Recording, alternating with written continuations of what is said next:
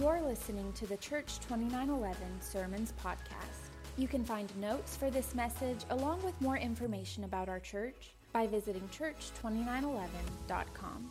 Here's our amazing pastor's wife, Dava Hand, with this week's message. Well, the title of this sermon is A Must-Win Battle. And, there's some things you just have to win. And then there's some things you can lose, like weight. That's a good thing to lose. This week, Rick and I had the opportunity to go and spend some time at the beach. And so we were at the condo, and, at the beach, my hair gets huge because it's curly. And I had it tucked up under this ball cap, and it was an Alabama cap. And this guy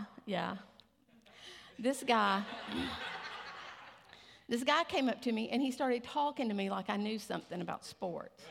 I mean, he was just saying, hey, are y'all ready for this team? Because he was from Oklahoma. And he was saying, y'all ready for this team and this team and this team? And I was like, and I wanted to say, I don't care. And then Rick comes up and he says, are you talking to my wife about sports? I mean, she knows nothing, nor does she care. I don't care who wins. I don't care who loses. I don't lose any sleep over it. So there's some things you can lose, and it's okay. But the battle for the soul of our child and our children, you cannot lose that. That is a must win. We have to win that battle. And as Christian parents, we need to realize the eternal destiny of our children is the most important matter of their life. I think we know that.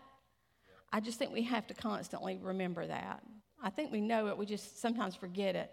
That is, we want them to go to good schools and have good careers and have good families and just have good health and all the things that we try to do for our kids. But the most important decision they will ever make is if they will follow Christ or not, because that's for eternity. And so as Christian parents, our most important job is to lead them, to lead our children to the saving grace of Jesus Christ and help them grow into mature Christians. But that's not as easy as it sounds, because we have an opponent that wants just the opposite. I hear so many people today, not just mothers, say what a scary place this world is now, how evil it is. You're afraid to let your child do anything and go anywhere, and you don't trust people, and just all these terrible things are happening, and it's just a scary place. But let me tell you, I don't want to give the devil a lot of credit this morning, because he's a liar, and he doesn't have any more control over us than we let him.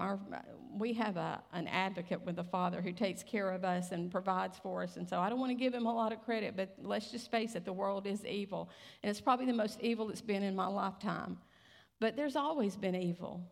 Have you ever thought about when Moses was born? They were slaughtering male children. That was a scary time to be a parent. What about Shadrach, Meshach, and Abednego?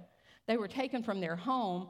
They were sent to another land. They were taught false doctrine to worship idol gods, and they said no.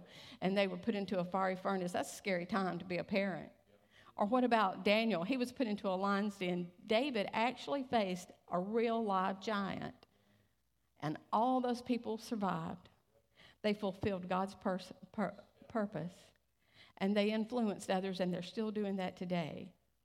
Our God is not a God of defeat. He is a God of overcoming, and so that's why I said I don't want to give the devil any credit this morning. We know what he's doing. We can see it every time we turn on the news, and it's so easy to do that. I remember during COVID, I about had nervous breakdown. I'd turn on the news, I'd see all this bad stuff, and I'd get it all built up in my mind. And then one day I was reading an article by Bill Johnson, the pastor at Bethel, and he said, and this really hit me, so I just wanted to share it with you when you start thinking about all the evil in the world. I just wanted to share this with you. He said, if the mainstream media has more influence on your life than the Word of God, then your discouragement is self-inflicted. And I said, that's me. I need to turn the TV off, and I need to open up the Word of God, and I need to see what He promised me, what He can do, not what the world's doing, not what Satan's doing, not what politicians are doing, or governments or doctors. I need to see what the Word of God says. Don't be Don't be fearful. Be brave. You can raise a David. You can raise a Moses. You can raise a Shadrach or a Meshach or a Daniel. You can do it because God has a purpose. But it's not going to be easy. It's going to take some prayer. And I don't mean like just those little prayers we say when we're really tired at night and we fall into bed and we're like, oh, and we pray a little bit and we drift off to sleep. I'm talking about some fervent prayer. Have you ever run into somebody and you knew they were going through a hard time and you say, well, what can I do for you? And they say, well, all you can do is pray. That's all you can do.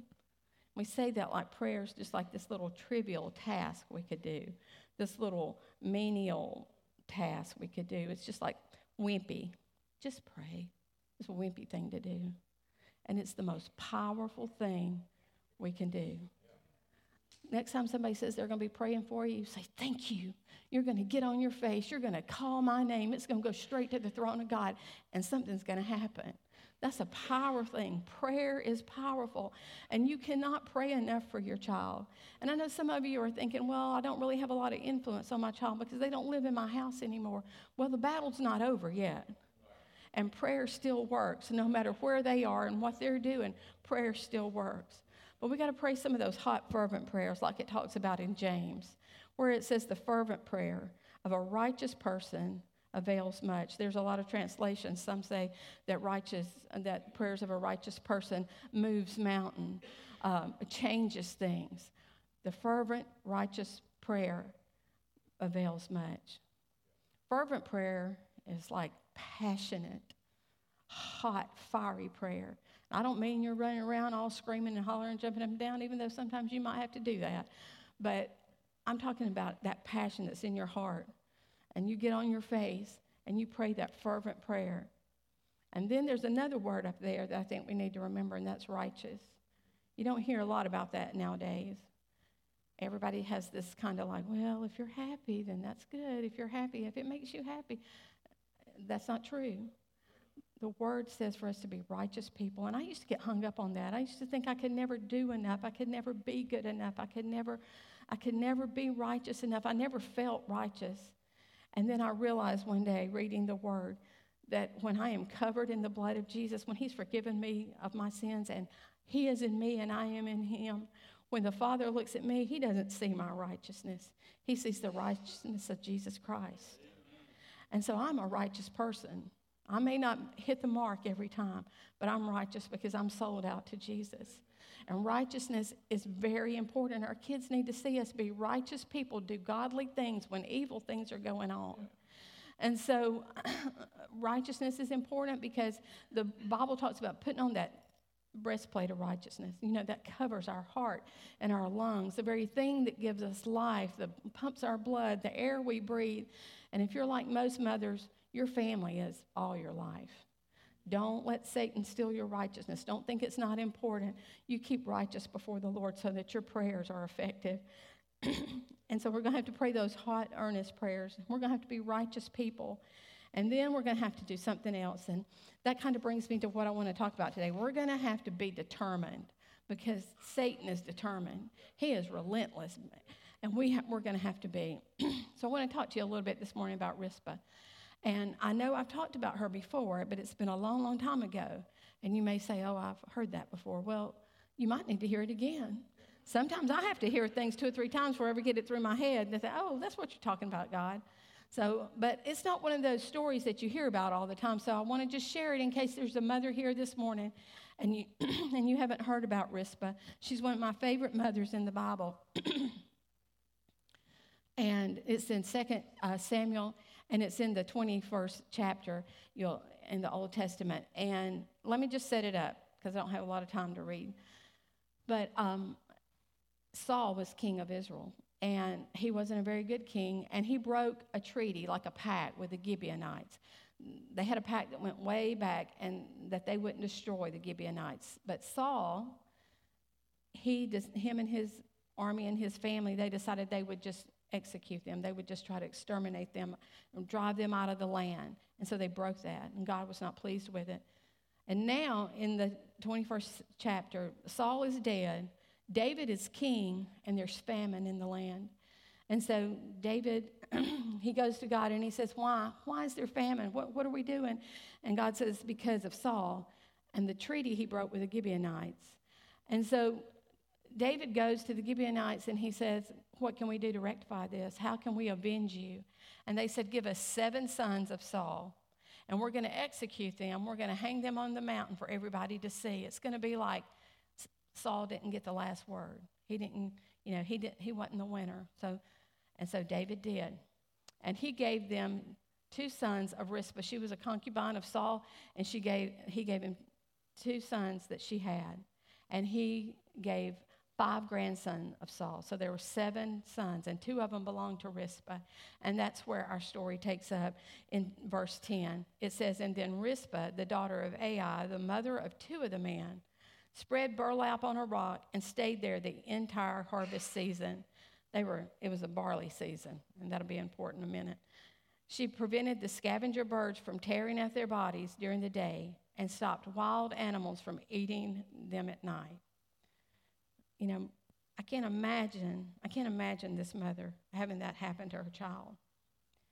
But I just think when she heard about it, not only was she grieving, but I think she was like, this is not right. My children, their father was a king, and they're going to hang him up on the mountain as a spectacle for the world to see? This is not right. And so Rizpah, I can just see this little woman. I guess she was little. There was famine. And she took that sackcloth and she slung it out on that rock. And it says that she kept the birds away and the wild animals away. And I thought, how did she do that? And the only thing I can think of is that there was times she would take that sackcloth and she would just wave it at those scavenger birds. And she'd say, don't come near my child. Don't you dare light on them. And don't you pick their bones. And don't you tear their flesh.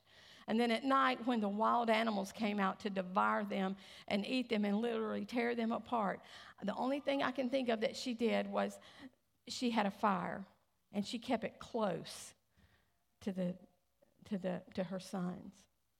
You know what I'm saying? Some hot, fervent prayer close to your kids. And I think when the wild animals came, maybe she said, don't even think about it. Don't even think about it. I'll take this stick, I'll set it on fire, and I'll set you on fire. I'll run you out of here. And she kept that fire hot, and she kept it close to her sons. That's the only way I can think of.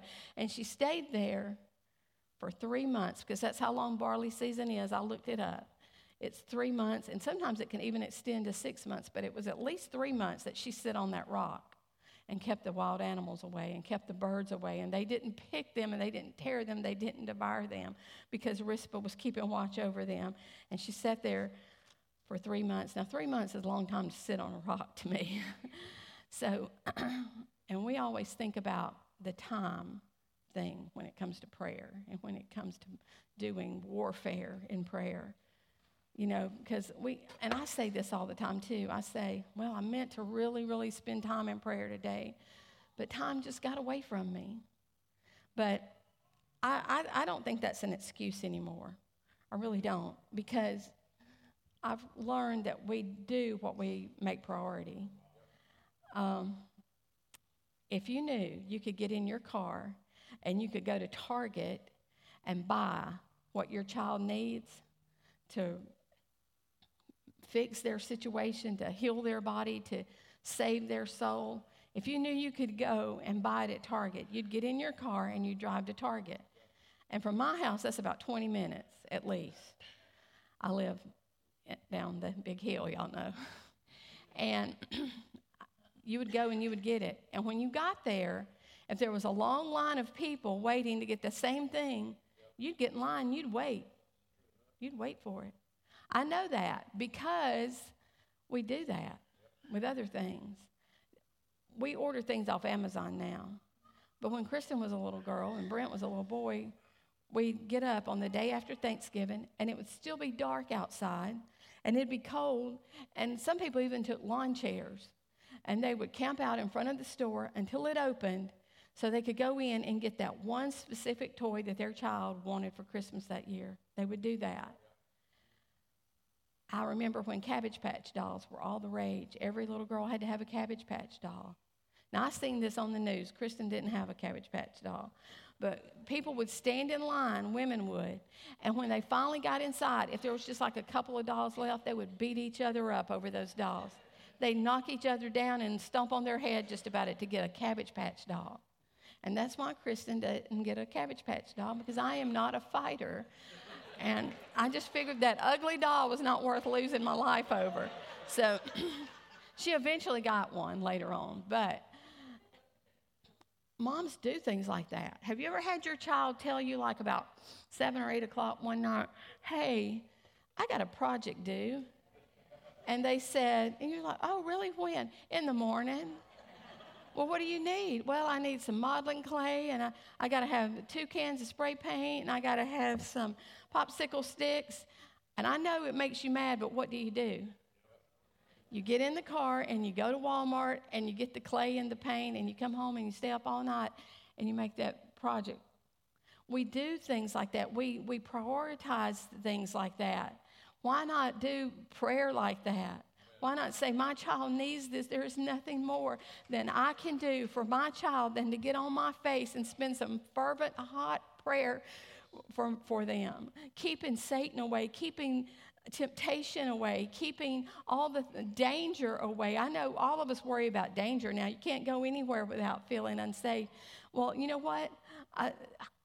I pray Psalms 91 over my children and over my family and over our church all the time. Pray that over your child as many times as you can. Psalms 91. Wickedness may be all around us. This is what it says. Wickedness may be all around us. 1,000 might fall at my side and 10,000 at my right hand, but it's not going to come nigh to me and my family. Spend some time in prayer like you would if your child needed a Cabbage Patch doll. Spend some time in prayer, because eventually the king will hear. He did Rizpah, and this is what happened. When David learned what Rizpah, Saul's concubine, had done, he went to the people of Jabesh Gilead and retrieved the bones of Saul and Jonathan. And when the Philistines had killed Saul and Jonathan on Mount Gilboa, the people of Jabesh Gilead stole their bodies from the public square of Bethshan, where the Philistines had hung them. So David obtained the bones of Saul and Jonathan, as well as the bones of the men the Gibeonites had executed. Then the king ordered that they bury the bones in the tomb of Kish, Saul's father, at the town of Zelah in the land of Benjamin. And after that, God ended the famine. The king will hear, and God will hear. I know sometimes we think, he doesn't hear me. He's not listening. He's not moving. But look what Rizpah did. She stayed there, and David heard about it. And not only did he take and rescue Saul and Jonathan's bones, but he took the 7 men that the Gibeonites executed, and he buried them in their proper place. I was thinking about this, and I thought, I didn't see anybody but Rizpah up there on that rock. But there were 7 of them. 5 of them Rizpah saved too that were not hers. I wonder how many kids we could pray for, moms, that aren't ours. A few weeks ago, I was in here, and we were, one of the high schools had rented this warehouse here for a banquet, I believe it was. And all these kids were in here, and they were just having a good time, They were just partying and eating and fellowshipping and all that stuff, And I don't know. I was standing at the back there, and I don't know. I just felt such a burden to pray for them. I just felt like God said, David, some of those kids don't have anybody that prays for them. They don't have anybody that calls their name out to God. And I thought, that's awful. That's the saddest thing I ever heard. What would you think if you knew nobody ever called your name out to God? How many kids could we pray for? How many kids could we rescue? I just stood back there and I said, God, I don't know these kids. I don't know their life. I don't know what they live in, what they go through, but I know that you do. And I know you have a plan and a purpose, and I pray that the enemy will not steal it away. I pray that somehow they would be rescued. You would put somebody in their path to speak life and to speak Jesus to them. And I prayed over them. And when I was doing this, I thought, how many kids could we pray for? Or we could sit in car line. I sit in car line to pick up Macy. And you know what I do? Sometimes I read my phone. Sometimes I listen to music.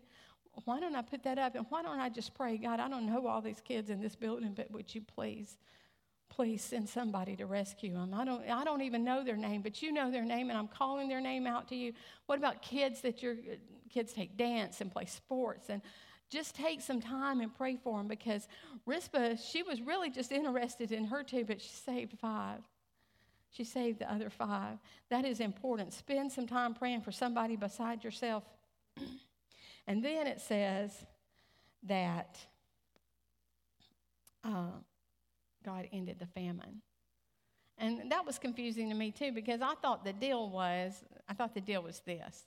I thought that David was going to give the Gibeonites the 7 sons, and the famine was going to be ended. But this is 3 months, maybe even 6 months later, it says that God ended the famine. And I thought about that, and I thought, God, why is that? That just kind of stuck out to me. And I felt like the Lord said, Rizpah mattered too. She had to be avenged too. Her prayer needed to be answered too. You see, sometimes Satan will say, God's not listening to you. Your prayer's not important. But it is. Aren't you glad that scripture doesn't say the prayers of a rich person or a famous person or a talented person or a preacher or a small group leader or avails much? He said a righteous person. The fervent prayer of a righteous person avails much. Because you see, the king, he had a request. The Gibeonites had a request. But Rizpah had a request too. And God honored that. And he honors your prayers. And I know we get all caught up and think God doesn't hear me. And I've been there before, and I have prayed and stayed on my face, and it felt like my prayers didn't go anywhere but up to the ceiling. And they'd just come back down. But you know what? We need to stop saying that, because that's not true. You know how I know it's true? Not true? Because John talks about prayer in the book of Revelation.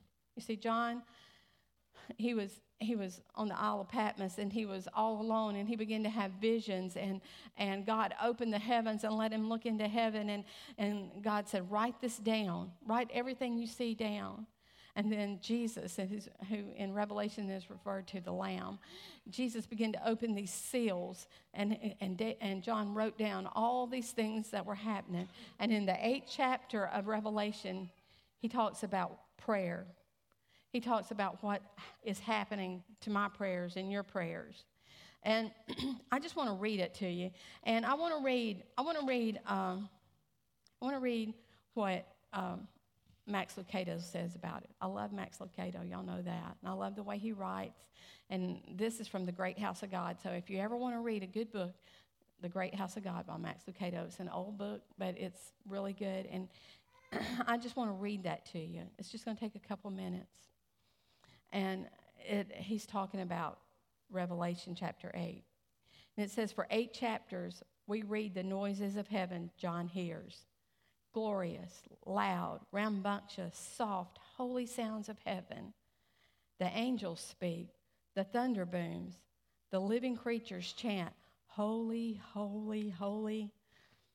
The elders worship. You are worthy, our Lord, our God, to receive all glory, honor, and power, because you made all things. The souls of the martyrs cry out, how long? The earth quakes, the stars fall like figs in a windstorm.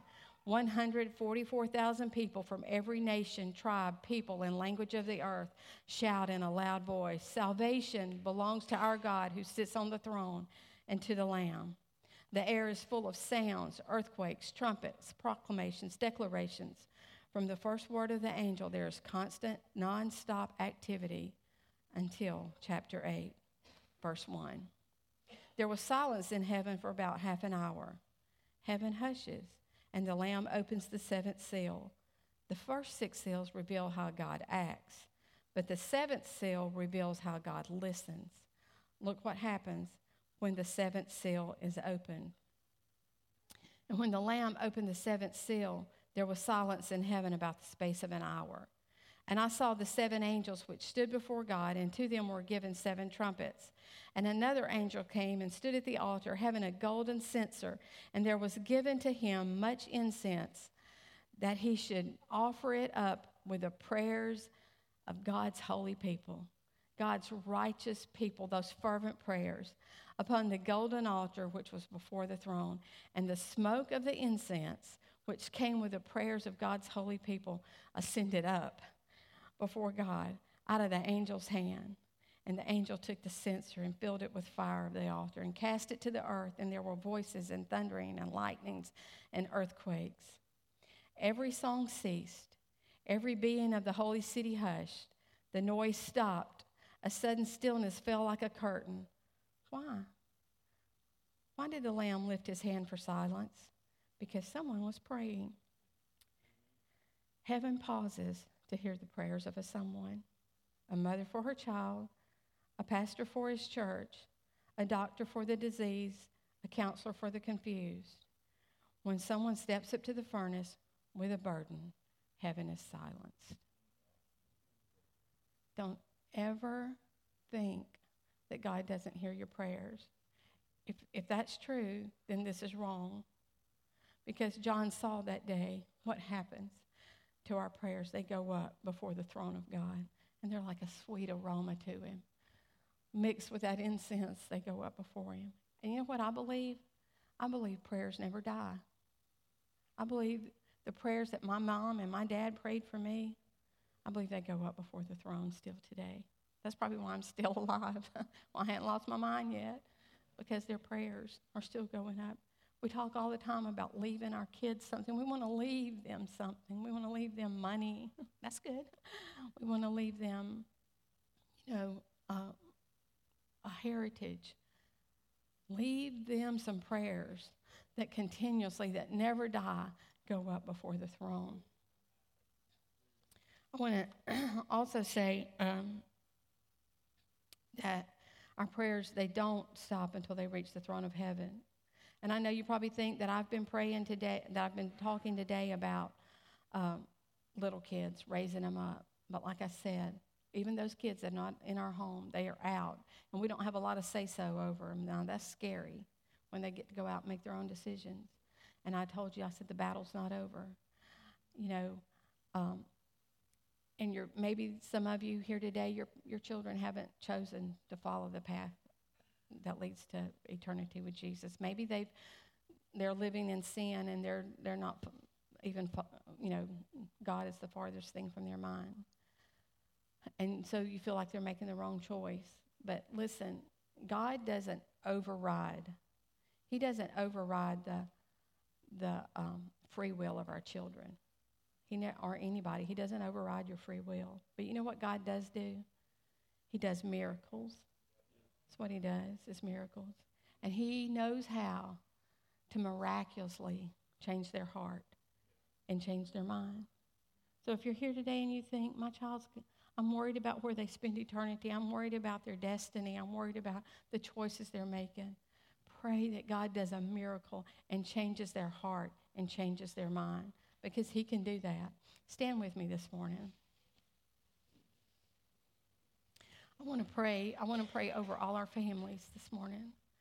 And I want to pray for mothers.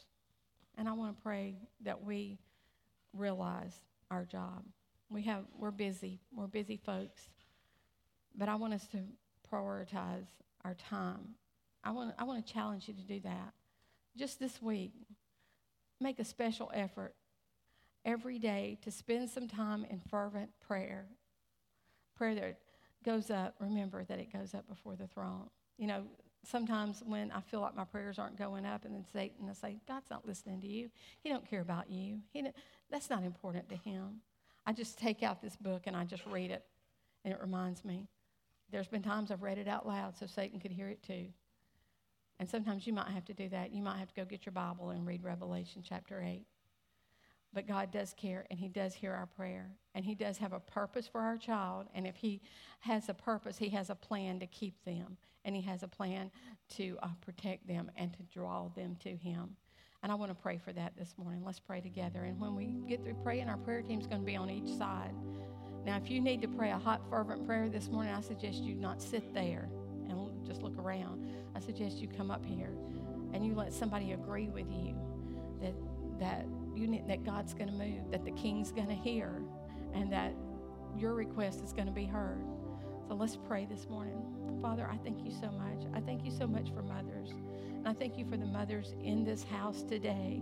And Lord, you see all of us have children of different ages. Some are just starting out. Dear Lord, I pray for wisdom for them. I pray, dear Lord, for guidance. I pray the Holy Spirit to just speak to their heart. And Lord, I pray, dear Lord, that you would challenge them and call them to pray prayers that change the future for their child. And God, I pray, Lord, for those that they're out of our home. We may not have any control over them, Lord. But, Lord, I know, God, I know that the Holy Spirit can convict them and speak to them and lead them and guide them on the right path. And I pray that, dear Lord. And I pray, God, that I pray for mothers, that we would have that unction in us, that we wouldn't be able to get away from it until we spent time praying for our kids. We wouldn't be able to go to sleep at night until we got on our knees and we called their name, dear Lord. I pray, God, that would just be something that would be not just at the bottom of our to-do list, but our absolutely top of our to-do list. And God, I pray for kids that maybe we don't even know. Lord, help us to have eyes that see. Help us to have eyes that see other people's children. People that don't even think about you, but they have children, dear God, that you have a plan for and you have a purpose, and they were created to do something awesome for Jesus. Lord, let the Holy Spirit draw us and call us, and let us recognize those children, and let us pray for them, God, because I know, dear Lord, that you're coming as soon, and we want to live with you forever in your kingdom. So I just ask this in the powerful name of Jesus. Amen.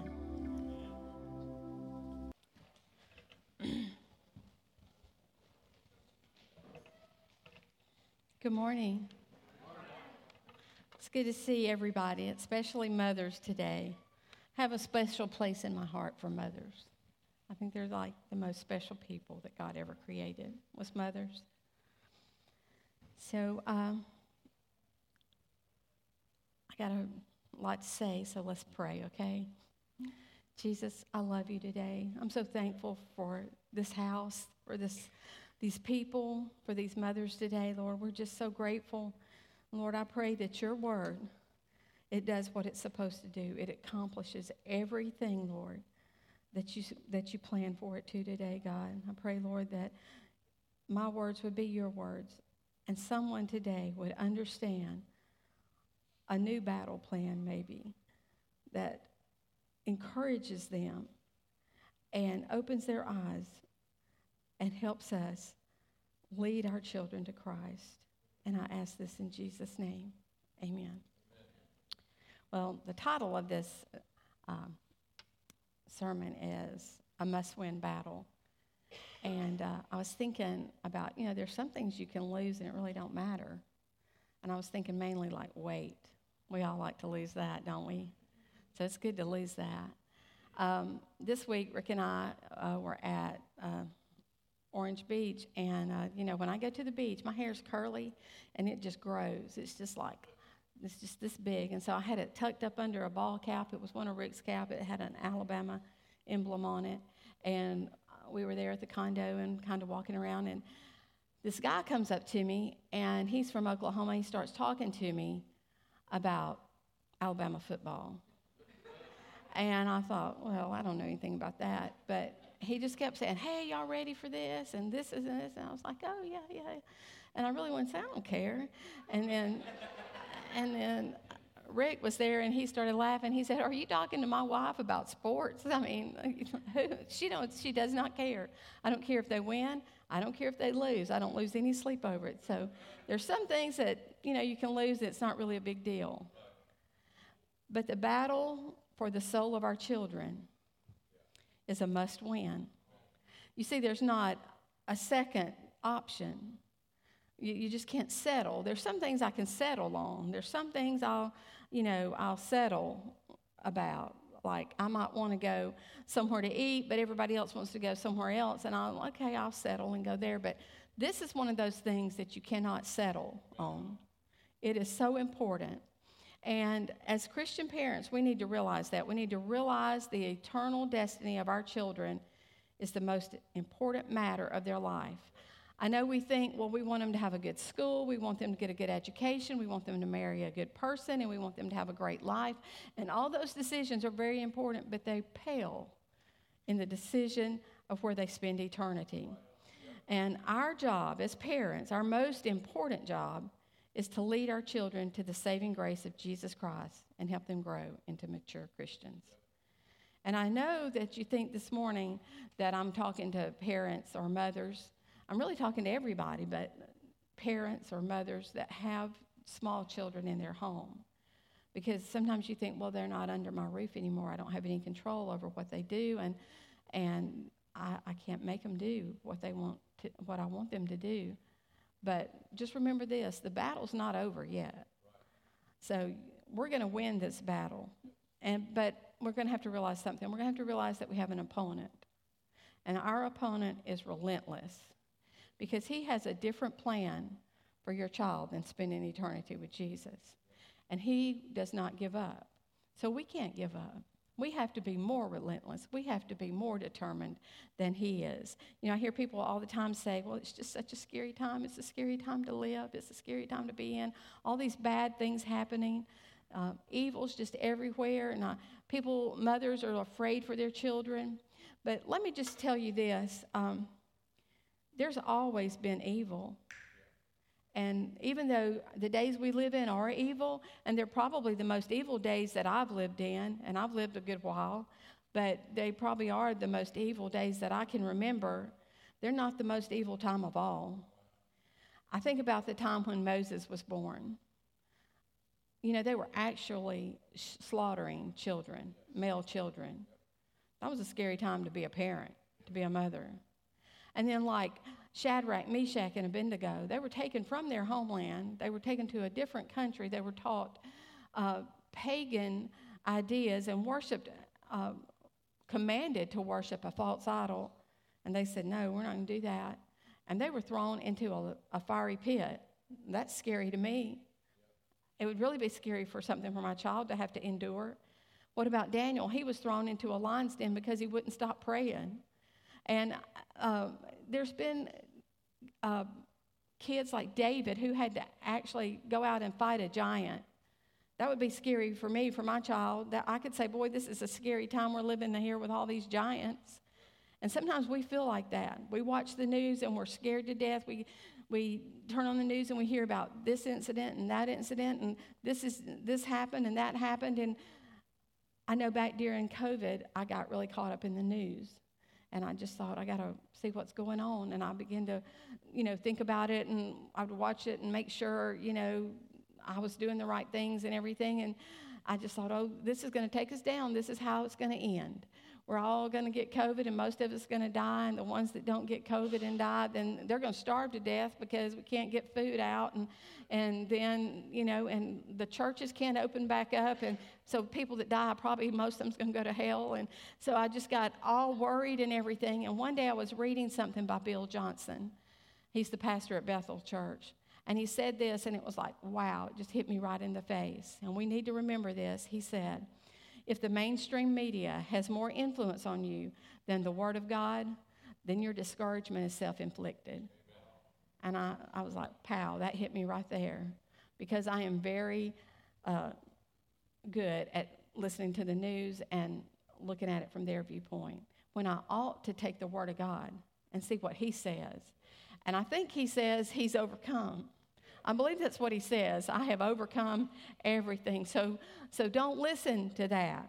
But it is a scary time at times.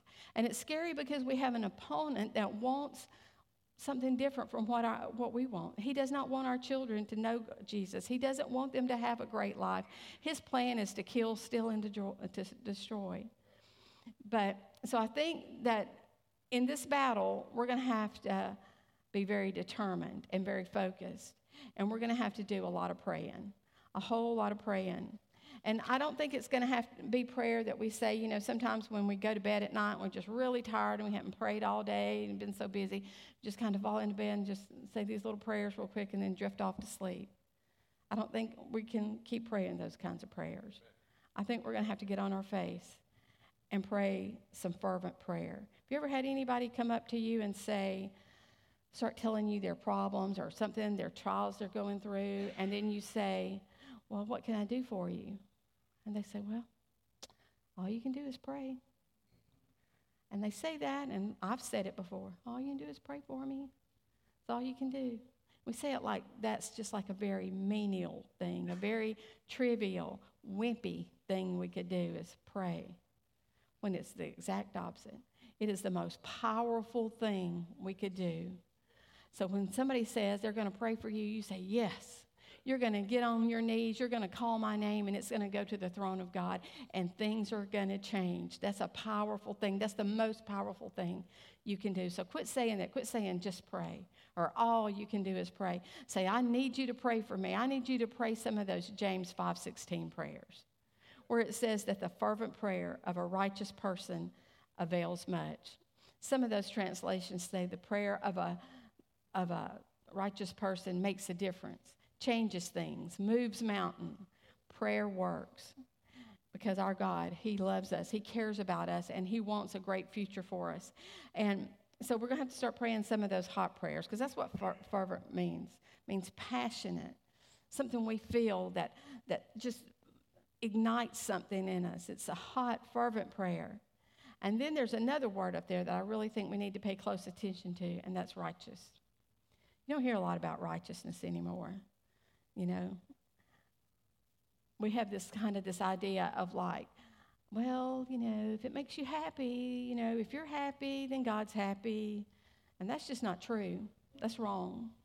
Because the Word of God tells us that He expects us to be righteous. And I used to get hung up on that. I used to think that I was never good enough, that I could never, ever measure up. I would try, I would just do, and I would just try to be the best person I could be. And I would get so hung up on being righteous that I would forget that I'm righteous because Jesus is righteous. He made me righteous. And when He forgave me of my sins, and when I am in Him and He is in me, then when the Father looks at me, He doesn't see my righteousness. The Bible says that my righteousness is like filthy rags, but He sees the righteousness of Jesus Christ. So let me tell you, stay righteous, Mom. Don't try to be one of those cool, groovy moms that you know, just does all the cool stuff. That's not a bad thing, but make sure you don't lose your righteousness. Make sure you make that priority. The Bible talks about putting on a breastplate of righteousness. And I was thinking about that. You know, a breastplate covers your front area where your heart is, that pumps the blood, and your lungs that breathe in the very oxygen and give you life. And if you're like me, then your life and the total air you breathe pretty much is all about your family. And the enemy would love for you to take that breastplate off so that he could get in there and do some destroying. But remember, we're going to stay righteous. We're going to stay right with God, and we're going to pray fervent prayers. That's the first thing we're going to do. And then the next thing we're going to do is we're going to be determined. It takes some determination. And so I want to talk to you a little bit about one of my favorite mothers in the Bible, and her name's Rizpah. And I've talked about her before. It's been years and years ago. So if you remember that and you heard this, I mean, it's different, but I did talk about Rizpah. Then just say, well, the Lord must want me to hear it again. Because sometimes He has to tell me things several times before I ever get it in my head. Oh, yeah, I get that. So He may want you to hear it again. But Rizpah's one of those stories you don't hear a lot about. So there may be some mothers here, and you said, I've never ever heard of her. She's in 2 Samuel, the 21st chapter. And let me just set it up a little bit because it's kind of a long story. But Saul was the king of Israel. And, you know, he wasn't always a really good king. Sometimes he was an evil king. And Joshua, way many years before Saul became king, had made a pact with the Gibeonites that they would not try to run them out of the land. And so Saul, he's king now, and he breaks that pact. He breaks that treaty. And him and his family and his armies, they tried to exterminate, just execute and drive the Gibeonites out. And so now, in the 21st chapter of Samuel, Saul is dead, David is the king, and there's famine in the land. And David can't understand why there's a famine. So he prays and he asks God, and God tells him, He says, well, it's because of Saul, because he didn't do right. He broke that treaty. He mistreated the Gibeonites. And so David, he said that he would go and try to avenge that, to right that wrong. And he goes to the Gibeonites and he just tells them that, what can we do? How can we make this right? Saul did this and we want to make it right. So the Gibeonites, they tell David, we want 7 sons of Saul. And we're going to execute them and we're going to put them up on the mountain. And I guess that's kind of like they were going to hang them on the mountain. It was kind of like maybe a sign that would say, Saul didn't win, or Saul, we got you back, or whatever, but they were going to hang them up there. So David said, okay, I'll do that. And he gave them 5 grandsons of Saul and 2 sons that belonged to Rizpah. She was one of Saul's wives, and he gave them 2 of her sons. And the Gibeonites, they did exactly that. They executed them, and they hung them on the mountain. And that's where I want to read from today. 2 Samuel 21 in the 10th verse says, Then Rizpah, daughter of Ai, the mother of 2 of the men, spread burlap on a rock and stayed there the entire harvest season. She prevented the scavenger birds from tearing at their bodies during the day and stopped wild animals from eating them at night. So I can just see this in my mind. I just see Rizpah. I can't imagine that happening to your child. That would just be horrible. But I know her heart was just so grieved and she was just distraught, I'm sure. But I think she got to thinking about it. I think she thought, hey, wait a minute. My sons are children of a king. And no matter what kind of king he was still the king. And they deserve to be treated and buried like a king. They don't deserve this humiliation. And so she took that sackcloth and she went to that mountain and she got on a rock and she sat on that sackcloth and she kept birds away and wild animals away. And she said, I'm not leaving here until this is rectified, until somebody does something about this.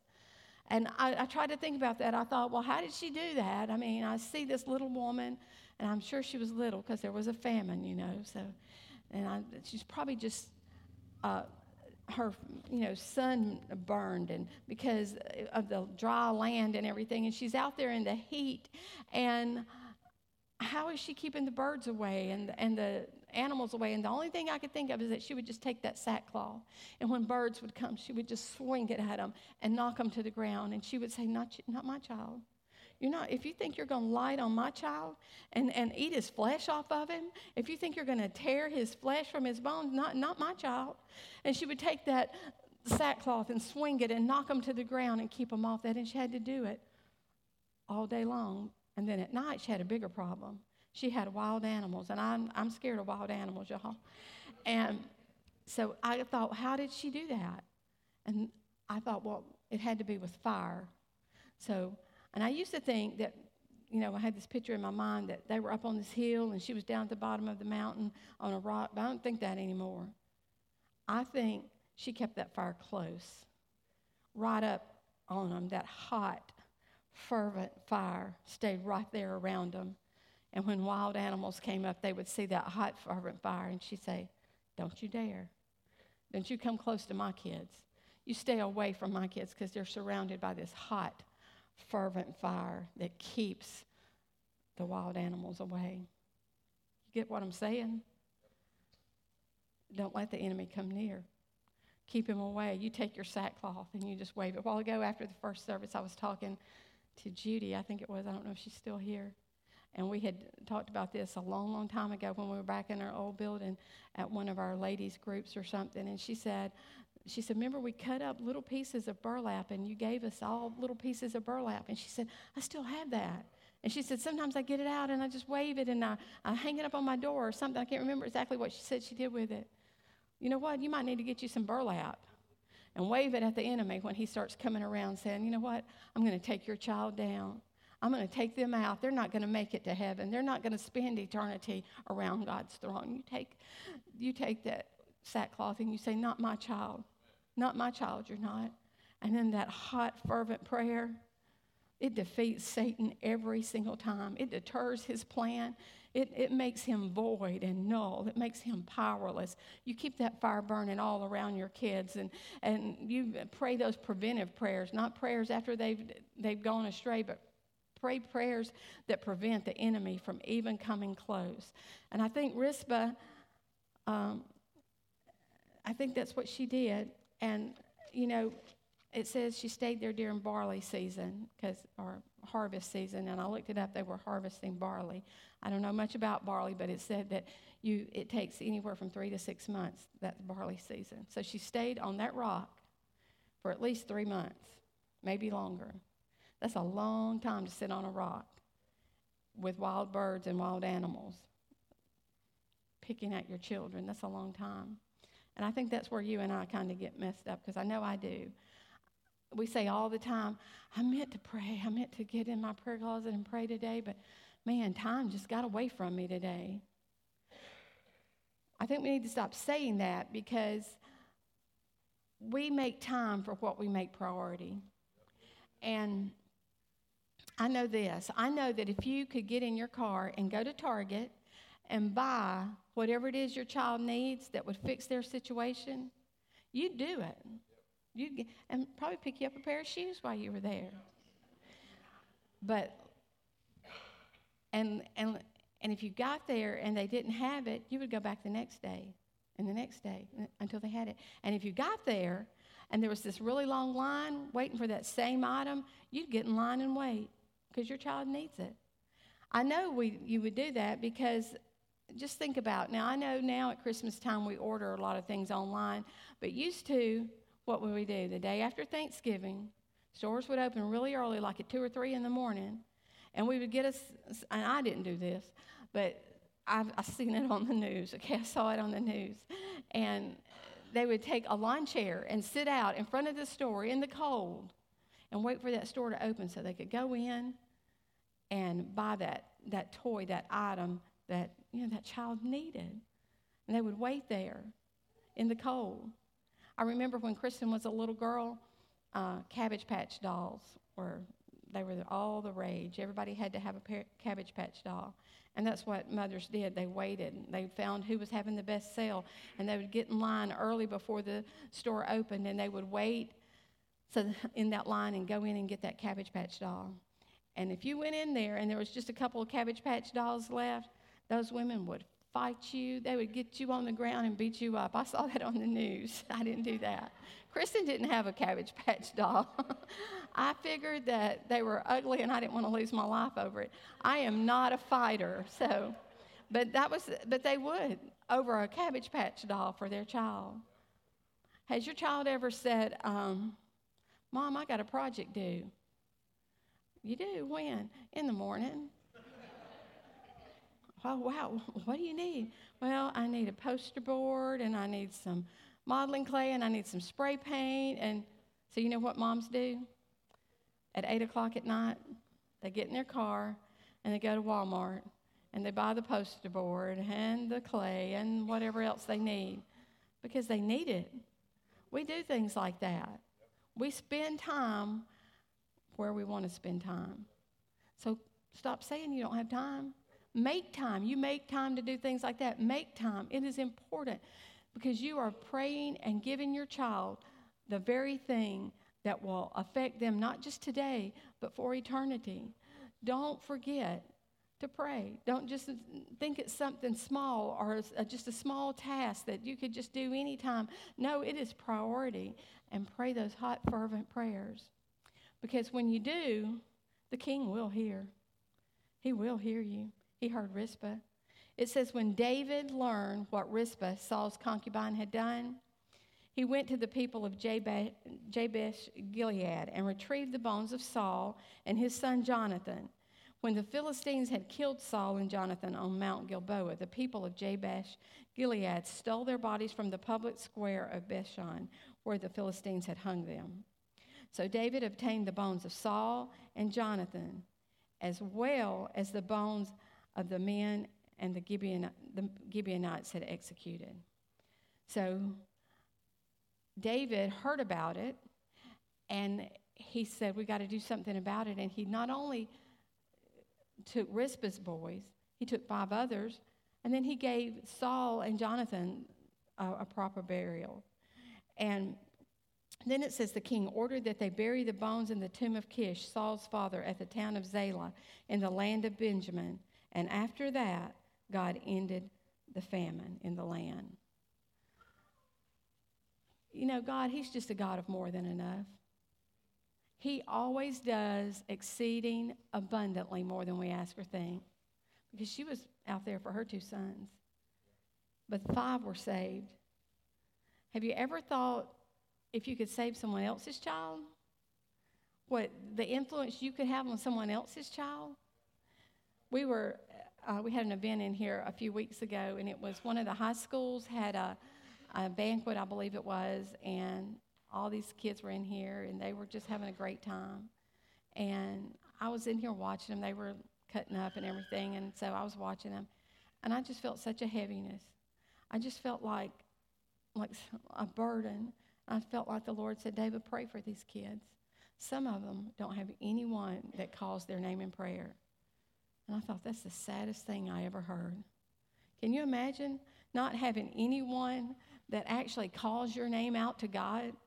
So I just prayed. I said, God, I don't know these kids. I don't know their name. You know their name. You know what they're going through. And somehow, some way, put someone in their path that can speak Jesus to them, that can give them the ways to Jesus. Put someone in their life. And don't let the enemy steal away that plan that you have for them, that purpose that you have for them. And I just got to thinking about it as I was studying this. I thought, you know, I go pick up Macy sometimes and I'm sitting in car line. You know what I do? Read my phone, read an article or something on my phone. Or I listen to music. What if I sit there and I just prayed one of those fervent prayers? God, you know every child in this building. Don't let the enemy steal them. Don't let his plan succeed. Don't let his temptations overcome them, God. You save them. You let them. Don't let one of them be lost. Have you ever thought about that? What if prayer is really that powerful? Then we need to be praying it every chance we get over every child. We look at the world today and we really want to complain about it. And we say, well, all these people didn't raise their kids right. I've heard people say that. Well, what did you do? Did you ever think about praying for someone else's child? A fervent prayer? Not just me, not just my child. Because if I raise my child right and he serves God or she serves God, just think maybe they can influence other children and the other children that are won. We're never going to take this thing back until we get serious about prayer and reaching other people. But it's not just me. It's not just my children. It's whoever we come in contact with. I believe God wants mothers to pray not just for their children, but for other children. But God is a God of more than enough. He always gives us more than we ask for. I like what Priscilla Shire says. She says that when she goes before the Lord, she just lays her prayers out. And she says, God, do this or do something better. And sometimes, most of the time, he does something better, just like he did for Rizpah. The king will hear and the king will move. And then I said that God ended the famine. And I thought about that too. I thought, wait a minute. I thought the deal was that David would avenge the Gibeonites. He would give them what they wanted, and the famine would be ended. But here it is, at least 3 months, maybe even longer, and God's just now ending the famine. And I thought about that, and I just asked God. And I felt like God said, because Rizpah, her prayer was important too. Her request was important too. She had to be avenged.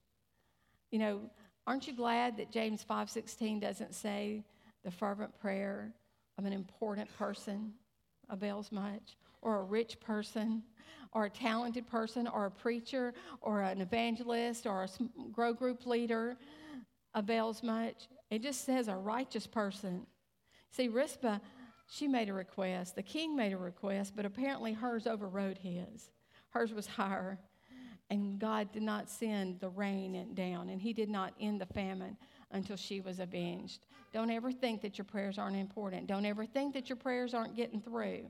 Have you ever said, my prayers aren't going anywhere? They just go up to the ceiling and come back down. You ever said that or heard somebody say it? That's a lie. That's not true. That's not what the Bible says. You know how I know?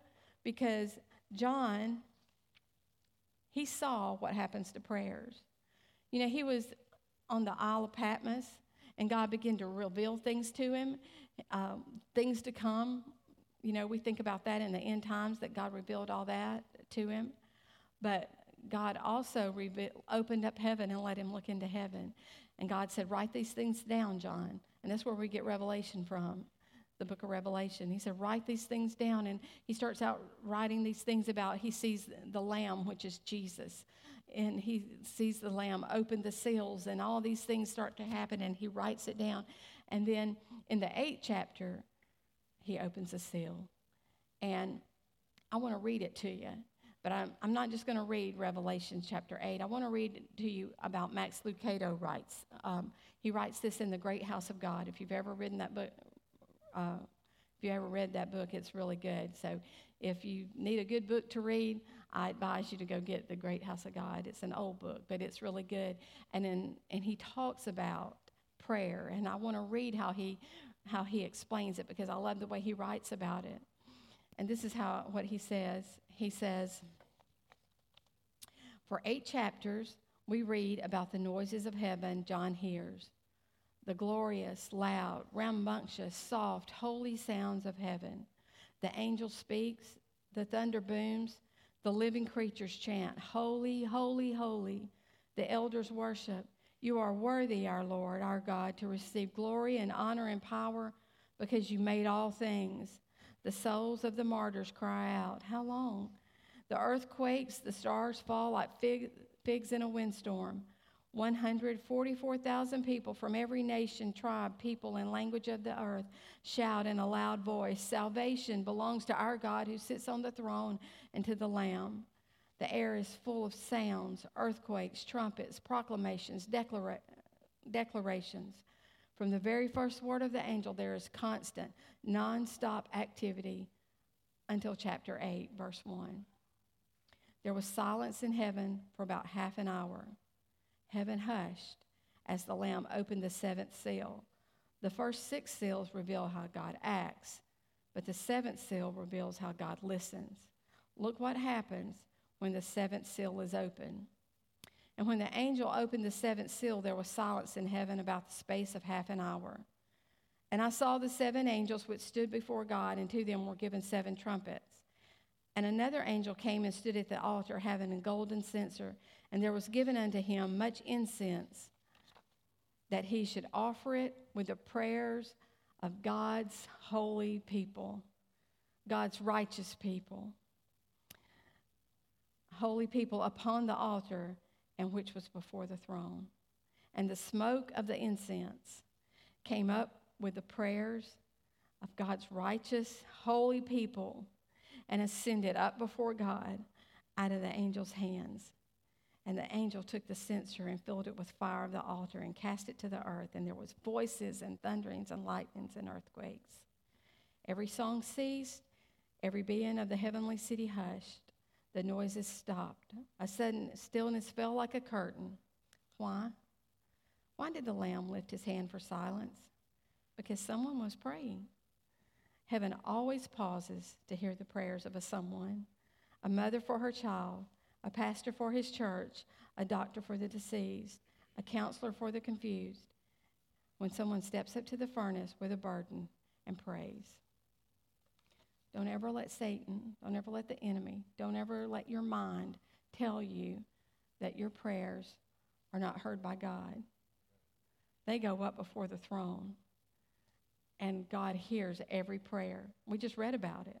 We just read about where our prayers go and what they do, and they're powerful. And so our prayers don't stop until they reach the throne of God. So I want to encourage you this morning to pray fervent, hot, passionate prayers with determination, because that's what I see in Rispa. She just wouldn't give up. She just would not take no for an answer. Our prayers, I believe that our prayers never die, but I just think they continue to go up before the throne. And that's why I'm still alive, probably, because the prayers that my mom prayed continuously go before the throne of God. Otherwise, there have been some days I would have probably lost my mind, but those prayers. We want to leave our kids stuff. We want to leave them a heritage. We want to leave them money. We want to leave them wealth, an inheritance. Why don't you leave them some prayers? Why don't you leave them some fervent, hot prayers that continually go up before the throne and make a difference? Make a difference in where they spend eternity. Make a difference for eternity. Now, I know I've talked a lot this morning about people, about kids, and you probably think, well, like I said, you're talking about people that have children in their home, and they can make them do what they want them. But my children are up out of the house now, and they make their own decisions, and they've decided not to be a Christian. They've decided not to include Jesus in their life, and my heart's there with you. I understand. I do. That's got to be just heart-wrenching, and I understand what you're going through. But don't give up, because like I said, the battle's not over. And I just want to tell you that God does not override the will of our children. He just doesn't. He doesn't override the will of any person. We get free choice. We get to choose if we're going to serve the Lord or not. So I know that it's heart-wrenching when our children decide that they don't, believe the Word of God anymore. That's got to be, awful. But listen, He doesn't override their will. But you know what He does? He does miracles. That's just what God does, is miracles. And He can change their heart and their mind and give them a turnaround. I believe He's the God of a turnaround, of a second chance. And I know this, that He wants your child to spend eternity with Him way more than you do. So much that He laid down His life. Thanks for listening to the Church 2911 Sermons Podcast. If you have a need, we would love to pray with you. You can connect with our prayer team by emailing prayer@church2911.com or by texting 205-476-2911. You can learn more about our church by visiting us online at church2911.com and by connecting with us on Facebook and Instagram at Church2911. We hope this message has encouraged you and reminded you that God loves you and has an amazing dream for your life. As always, we dare you to dream.